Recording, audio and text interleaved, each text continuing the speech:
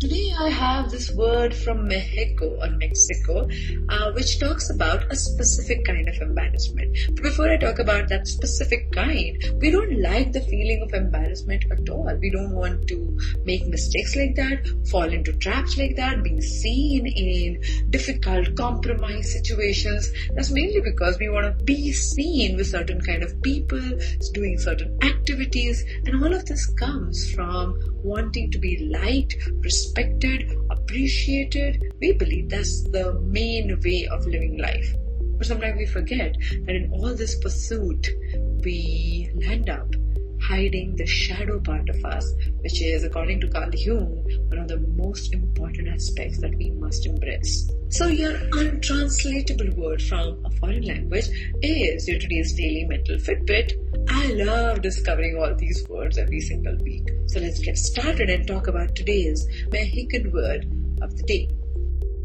Hi there, I'm your host Aditi Surana, a high performance coach and the founder of India's first mental gym called APT.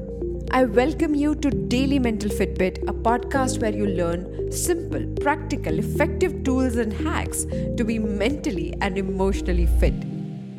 Pena Ajena, Pena Ajena, Pena Ajena is a word in Spanish that means feeling embarrassed for other people's humiliation. So you can say that, oh, I'm embarrassed for you, or sometimes it is loosely translated as I'm embarrassed by you. So let me give you an example. Being a dyslexic, I do not speak correct English all the time. Like if you think being a podcaster, I speak a lot and it sounds good. That's mainly because of a lot of work that I have put in the last 2-3 years especially. But until recently, I fumbled a lot. I didn't know whether grammatically I'm speaking correct or not. And all of that led to a lot of embarrassment. Rarely for me because I knew that this is my challenge, but people who were around me and who thought that I belonged to their group or belonged to their family, belonged to their circle, and they felt embarrassed for me. They felt embarrassed when they thought I'm getting humiliated. Now, that feeling was initially about sympathy, and oh my God, she can't do it, and eventually it moved to feeling embarrassed that I might embarrass them. This feeling is such a powerful feeling. We don't want to be embarrassed, as I mentioned. We avoid it. But when someone else does something that we don't approve of or we don't want to associate with, that kind of becomes a vicarious way of feeling embarrassed by other people's actions. There are so many things in our lives we have no control over. We cannot make choices that are certain when it comes to us. If you start feeling humiliated for other people's actions, you are signing a bond, a contract for a lifetime with anxiety and enormous amount of tension.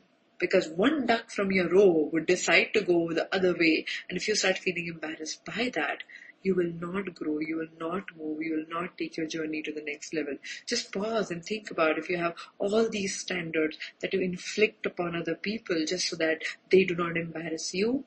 You are walking on a very, very thin rope, my friend. Sit down and do some little journaling or, some reframing in your mind to ask, what if I drop these unnecessary in a way, but also controlling ideas of other people's behavior in their life. If you can just drop that, you're not doing it for others, you're doing it for yourself, so that you won't feel this pena ajena and you won't get anxious and you won't get this pre-humiliation anxiety that you feel every now and then. Small little things can change and alter the way you look at everything. More such conversations on Daily Mental Fitbit to claim your mental fitness right away. Thank you so much for joining me today on Daily Mental Fitbit. If you think you want to take your journey with your mental fitness to the next level, then check out India's first mental gym called APT. The website is aptmentalgym.com. I'll see you tomorrow with one more episode.